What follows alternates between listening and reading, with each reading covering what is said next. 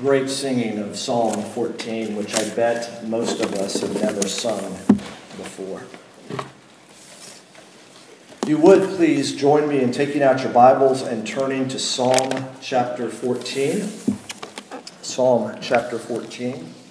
Make a few words of introduction before we get into Psalm 14. Again, the Psalms are 150 chapters, songs that have been gathered together over a period of 1,200 years from the 15th century to the 3rd century BC. They're organized in 5 books that many believe kind of as an imitation of the 5 books of Moses, the first 5 books of the Bible. We've been saying last week that they are at once familiar. Think Psalm 23, think Psalm 100, but also foreign, just because they were written in another time or place. These are songs and prayers offered to God by Israel. Indeed, it has been and continues to be a hymn and prayer book for the church. Because there's 150 of them, they're diverse. And yet they are unified as they are centered on the one true and living God and as they express and explore the divine human encounter. Kids, as I mentioned last week, if you look at the Psalms, they look different than, say, the Gospel of Mark or the letter to the Galatians because they are poetry. And as poetry, as readers, we are forced to slow down and think and reflect. And in doing so, the Psalms work to inform our intellect, to arouse our emotions, to direct our wills, and to stimulate our imaginations. And when we read the Psalms with faith, we come away transformed and not just informed. Last week I mentioned that John Calvin, one of the great reformers, spoke of the Psalms as being an anatomy of all the parts of the soul.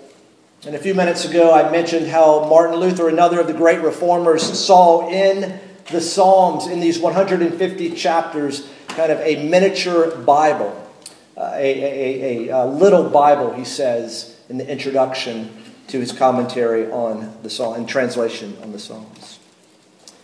We've already sung 2 Psalms in our service, Psalm 51 and now Psalm 14. And the church, I don't believe Scripture provides the warrant to just sing only Psalms, but to sing hymns and spiritual songs. We don't need exclusive psalmody, but most certainly we need inclusive psalmody. They need to be part and parcel of our worship as a church, because true worship is biblically grounded and guided. It is God-focused, Christ-centered, and Spirit-enabled. You see that even in how the call to worship begins. God the Father, through the Son, by the Holy Spirit, calls us to worship and informs all of the elements of worship. The Psalms promote not just corporate worship here on the Lord's Day, but also the all-of-life worship. Here we are on the first day of the week. And let me ask you this. Is your tank on empty today? Well, the Psalms are going to be what God helps to refuel us. Are you lost today? The Psalms will help us to return, to find our way. Are you scattered? Are your thoughts all over the map? Well, the Psalms will help us refocus on the living and true God. Because corporate worship on the Lord's Day reorients us and realigns us. And what do I mean? Again, worship as reorientation in the case of false gods. It's the move from unbeliever to believer. It's a reorientation. And you may think, oh yeah, that's for those people. No, it's for all of us, because the prayer of the man we saw in Mark was, I believe. Help my unbelief. And there's a little bit of unbeliever in all of us. And the Psalms help to reorient us when we are tempted to chase after false gods. But the Psalms, as helping us in our worship, help us to realign ourselves with true worship, not false worship of the true God. And here we see how the Psalms help the growing and maturing believer continue to align themselves with the truth of God's Word. Some of you, most of you know that our family now has a dog. And you know, when I'm out walking the dog in the neighborhood, I get generally asked two questions. The first question is this: what's his name? That's easy. It's Duncan. What kind of dog is he? That's the next question. And that's a little bit tougher to answer, because what do I say? Well, I think we know a little bit about his mom. We have no idea about his dad. Duncan is a canine mutt, and I'm sure many of you do have now or have had or will have kind of those kind of dogs. Not purebreds, but a combination of many breeds. Well, that's, I believe, what we have here in Psalm 14. Because first of all, Psalm 14 is an unusual psalm. What is it? Is it a psalm of lament? At first I thought so. Well, is it a psalm of praise? There's an aspect of praise. It almost seems to be, at least from the first 6 verses, from the book of Proverbs. So is it a wisdom psalm? But it's not there to lift up our affections, nor is it there, I believe, to analyze our inner experience, but rather it's written to help us with spiritual discernment. And there's an aspect of it that has a prophetic exhortation. So Psalm 14 is an unusual psalm, but it's also nonetheless an important and instructive psalm. Did you know that Psalm 14 is repeated 3 times in the Bible, at least most of it? Psalm 14 is almost exactly identical to Psalm 53. Go ahead and take a look sometime. Psalm 53 in book 2 is almost word for word Psalm 14. And then, as we will see in Romans 3, the first 3 verses of Psalm 14 are repeated. Paul includes that to talking about man's condition. But later in the letter, in chapter 15 of Romans, Paul writes, "For whatever was written in former days was written for our instruction, that through endurance and through the encouragement of the Scriptures we might have hope." So let's take a look now at Psalm 14, and as we go to God's Word, let's ask for His help in prayer. Almighty God, our Heavenly Father, we thank You for Your Word that is before us. And we do thank You, Father, that whatever was written in former days was written for our instruction, so that through endurance and through the encouragement of the Scriptures we might have hope. So, Father, would You be pleased to instruct Your people? Would You be pleased to encourage Your people that we could run the race that is marked out for us? Father, we thank You for this portion of Your Word, and we ask Your blessing of it to Your people now. We pray in Jesus' name. Amen. Psalm 14, to the choir master of David. The fool says in his heart, "There is no God." They are corrupt. They do abominable deeds. There is none who does good. The Lord looks down from heaven on the children of man to see if there are any who understand, who seek after God. They have all turned aside. Together they have become corrupt. There is none who does good, not even one. Have they no knowledge, all the evildoers, who eat up my people as they eat bread, and do not call upon the Lord? There they are in great terror, for God is with the generation of the righteous. You would shame the plans of the poor, but the Lord is his refuge. Oh, that salvation for Israel would come out of Zion. When the Lord restores the fortunes of his people, let Jacob rejoice, let Israel be glad. Well, whereas Psalm 13 is a 3-stanza movement of faith from complaint to cry to confidence, Psalm 14 will show us a different aspect of faith. It will show us 2 major effects of what a fool believes, and then will show us the one all-sufficient hope of what someone who is not a fool believes. So the outline didn't make it into your bulletin order of worship, but the first 3 verses are hostility toward God. Hostility toward God. Let's unpack the first words of verse number 1. The fool says in his heart, there is no God. The fool. Growing up, I have distinct memories of my parents' instruction. I have a distinct memory one day of saying a word that I had learned at school. I was probably in 6th grade.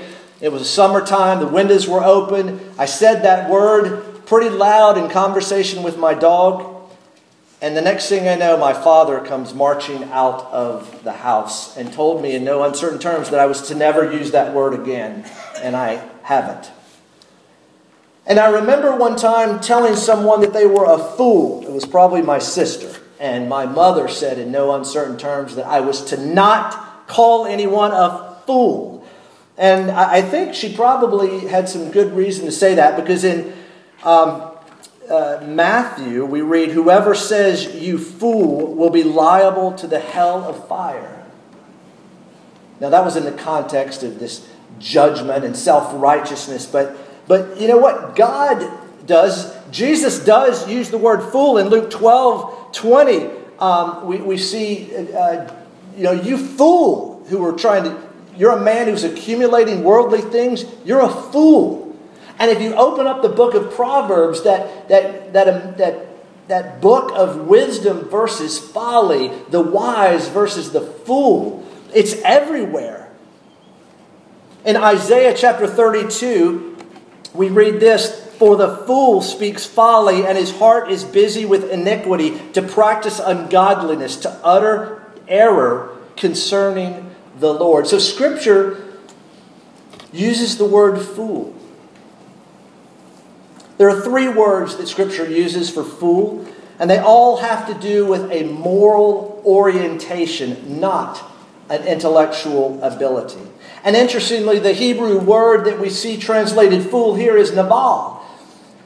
And believe it or not, if you go back to 1 Samuel chapter 25, when David's men go to Nabal and ask him for something, and Nabal refuses, and then David mounts up to do battle with them, but Abigail, Nabal's wife, intercedes and provides gifts, and David's men don't destroy Nabal's men. He's the fool. He's the fool. So the fool says in his heart, there is no God. The fool says, where? In the public platform, from his lips. Where does the fool say this? In his heart. Notice, it's not with his lips. It's in his heart, that center where the mind and the will and the emotions come together. The GPS, the positioning system of life, the guidance system for life is the heart. And that's where he is speaking. It's not an intellectual or academic atheism, but it's a practical or functional atheism. Because in David's day, in the time that he is writing this, there was no such thing as an atheist. David's mainly thinking about God's people here, those who are named Israel. The fool says in his heart, there is no God. Now, yesterday morning, I got up early. Usually on Saturday mornings, I'm up pretty early. And some of you may have noticed there was a royal wedding that was taking place across the Atlantic Ocean. And I listened in and watched a little bit of that service. And boy, did it line up with so much of the traditional Protestant wedding. I mean, the vows, the scriptures read. People were singing hymns. There were scriptures read. Lips were moving.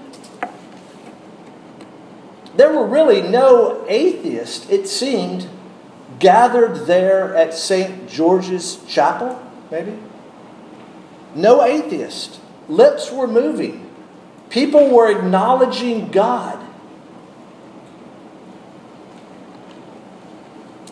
In Mark chapter 7, Jesus speaks of Isaiah prophesying about the hypocrites who honor God with their lips, but their hearts are far from Him. How does it go exactly? And the Lord said, because this people draw near with their mouth and honor me with their lips, while their hearts are far from me. This is the kind of atheism going on. It's not an academic, philosophical God doesn't exist. No, they would say that He exists with their lips, but as we will see, what they are saying is there is no God. There is no God who's ruling me. There is no God who's telling me how to live, what to do. The fool says in his heart, there is no God. It's his creed. It's what he believes. One commentator says this: the assertion there is no God is in fact treated in Scripture not as a sincere, if misguided conviction, but an irresponsible gesture of defiance. The fool says in his heart, there is no God, is rebellion, is wickedness, is man attempting to shake off his Creator, which we see beginning in Genesis 3 and we see in Romans 1. Paul's description of it. There is no God over me. Yes, my lips may confess that there is a God, but the way I'm going to live, there's no God over me. I remember in seminary one day, it was a Monday evening class. One of my best friends and I were walking out with the professor. And were I to mention his name, many of you have probably read his books, but he, if anything, was always known for his humility, his openness, his sharing of his own struggles. And he said to us right after delivering a 3-hour Scripture-filled lecture, he told myself and my friend that there were days sometimes that God did not enter into his thinking. He said, I am sometimes a functional atheist. Of course, I would never say that publicly, I believe, but what I'm thinking and how I'm living betrays that. I think everybody that's participating here today in this worship service, hey, you've participated, right? You've acknowledged God with your lips. My question to you, my question to me is this: where's our heart? Are our lips reflecting our heart, or are lips disconnected from our heart? Here is this academic atheism versus a functional atheism. The quote, the something to think about quote, is really long. It took me about 5 minutes to type it. It took me about 20 minutes to read it for the first time. It's written by Stephen Charnock, an English Puritan minister who lived in the 1600s, and it comes from his Discourses upon the Existence and Attributes of God, a magnificent work. And the first 2 chapters of this work, the first chapter is entitled The Existence of God, and it's 57 pages long in the edition I was using. 57 pages on the existence of God. But you know what? Chapter 2 was entitled Practical Atheism. And guess what? It was 75 pages long. Here in 1680, he's recognizing this, that there is a profession from the lips, but not a possession of the heart. That kind of practical atheism is not very practical. It's deadly. Pastoral ministry, for the most part, is a great joy. But sometimes it's really quite sad.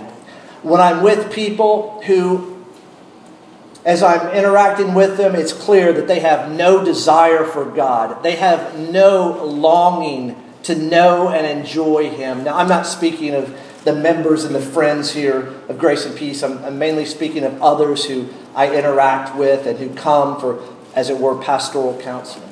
But it's so sad because there's no desire for God. There's no longing to know Him, to enjoy Him. Look at how this continues.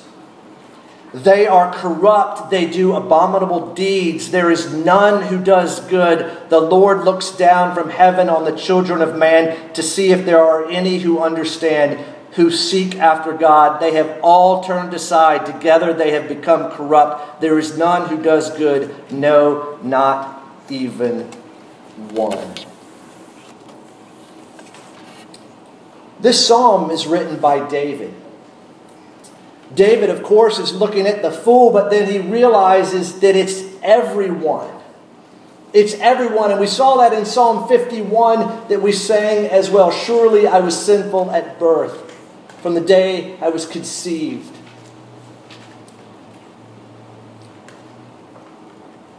Paul in Romans chapter 3. And if you want to turn there to chapter 3, verses 10 through 12. He's trying to assess the universal condition of sinful mankind, and he says this, as it is written, and Paul is thinking as it's written in Psalm 14, no, none is righteous, no, not one. No one understands, no one seeks for God. All have turned aside, together they have become worthless. No one does good, not even one. David is indicting himself here as well. These first 3 verses of Psalm 14 describe the fool, the functional atheist, as well as what he does. However, in the psalm, there is another person described as well. And so the hostility of the fool is not just directed toward God, not just I hate God, but also a hostility directed toward God's people as well. And so that's our second division, hostility toward God's people, verses 3 through 6. Let me read 3 through 6 again. They have all, 4 through 6. They have no knowledge, all the evildoers, who eat up my people as they eat bread, and do not call upon the Lord. There they are in great terror, for God is with the generation of the righteous. You would shame the plans of the poor, but the Lord is his refuge. Here is what the fool does. Who is he? He's sinful. And every sin implies that he knows better than God. This sinful condition is universal, because anytime you or I sin, we are saying we know better than God. We are, as it were, a functional atheist at that time. And look what this fool, this enemy of God, and now an enemy of God's people, look what he does. He eats up my people as they eat bread. Some translations, who devour my people as they eat bread. In other words, it's just part of their life. They don't even think about it. They exploit people without thinking.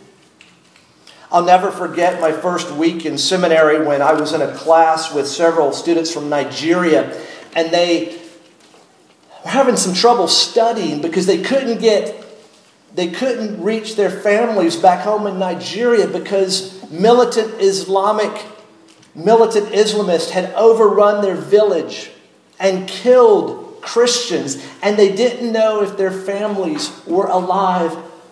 Several days later, some of the men got word that yes, their families had been spared, but they knew of others who had been killed. The enemies of God's people, eats up my people, devours my people. We see it there. And notice also what the enemy does. The fool. Do not call upon the Lord. The fool does not call upon the Lord at the end of verse 4. And the third thing is they shame the plans of the poor. They frustrate the plans of the poor. The fool, who he is and what he does, and yet there is another person. Did you hear that other person described in verses 4 through 6? My people, the righteous, the poor, my people, God's covenant. Remember, I will be your God and you will be my people. God has a people. God is concerned and cares for his people, and he's described his people as the righteous, those who are trusting in God. Remember, Abraham believed God and it was credited to him as righteousness. It was not a righteousness inherent to himself, but it was a righteousness that was given. And the poor. Here it's not so much the economically poor, although of course that would be an aspect, but the poor in spirit. Those people who acknowledge their weakness, who acknowledge their helplessness. And these people then, my people, the righteous, the poor. If the fool is described as not calling on the Lord, the righteous person, God's person, is the one who is called upon the Lord. And notice here, before we move on, that the fool, for all his wisdom, he lives in great terror. Verse 5, there they are in great terror, for God is with the generation of the righteous. He knows there is a God, and he knows that there's a coming judgment. And Romans 1 made that clear. You can suppress the truth for so long. You can exchange the truth only for so long before the truth will make itself known. And you and I have friends like that, don't we? Worldly successful, everything is at ease. Oh, maybe they are church attenders. Maybe their lips confess the Lord, but you can tell by the way they live, how they treat people, that their heart is far away from the Lord. And they may seem to be at rest, but you can press them. They're afraid. They're scared. They are in great terror. They know that the Lord is on the side of the righteous. Well, after spending the first 6 verses dealing with the hostility of the fool toward God and toward his people, the psalmist ends the psalm by turning our attention to the hope that God's people have. That is, those people who call upon the Lord and find their refuge in him. And so verse 7, hope for God's people. I appreciate so much the subject of this month's Table Talk magazine, Hope Amid Disappointment. In the opening article are these words: the hope that God gives is not wishful thinking. It's not merely a feeling that we have when everything is going well in life. It's not a personality temperament, nor is simply a self-help strategy. Hope is a steadfast, unwavering conviction rooted in our faith and overflowing into our hearts and minds and all of life. Hope is not the absence of disappointment. It is the presence of the Holy Spirit. Verse 7 is hope for God's people. Hear it again. Oh, that salvation for Israel would come out of Zion when the Lord restores the fortunes of his people. Let Jacob rejoice, let Israel be glad. Here is an aspect of looking ahead. Salvation coming from Zion, from Jerusalem, from where heaven and earth met. And it's the salvation that comes and that restores God's people. It's what God's people were looking forward to. And this confidence and assurance is because it's not if, but when. Notice, when the Lord restores the fortunes of his people. It's only a matter of time. And that's why it can tie back into how long, O Lord? How long are we going to have to wait for this? And look at the end. A call to rejoice and to be glad. In the midst of living among people who are fools. Because these fools say in their heart, there is no God. And they live like it. When I came up with the title for this sermon, a particular song from 1979 kept going through my head. What a Fool Believes. But another song came up from 1972 called "Everybody Plays the Fool." There's no exception to the rule. Everybody plays the fool. I want you to turn with me to Titus chapter 3. We're about ready to end. As I mentioned earlier, David counted himself among the fools at times. Because whenever David sinned, and did he sin? Oh, yes, he did. He thought he knew better than God. He was honoring God with his lips, but his heart and his life was far from God. In Titus chapter 3, beginning in verse 3 through verse 7, this is what Paul says. Remember, Paul, the academic, the one who could have proved God existed. Here's what Paul says. For we ourselves were once foolish, disobedient, led astray, slaves to various passions and pleasures, passing our days in malice and envy, hated by others and hating one another. But when the goodness and loving kindness of God our Savior appeared, He saved us, not because of works done by us in righteousness, but according to His own mercy, by the washing of regeneration and renewal of the Holy Spirit, whom He poured out on us richly through Jesus Christ our Savior, so that being justified by His grace, we might become heirs according to the hope of eternal life. Indeed, the Scriptures make it clear everybody plays the fool. But some people are favored. Remember in Genesis what we read earlier? But Noah, we actually skipped that, but Noah found favor. In the midst of the fool who says in his heart there is no God, some people find favor. There has been and there will be deliverance. Because you see, in chapter 14, you see depravity and you see deliverance.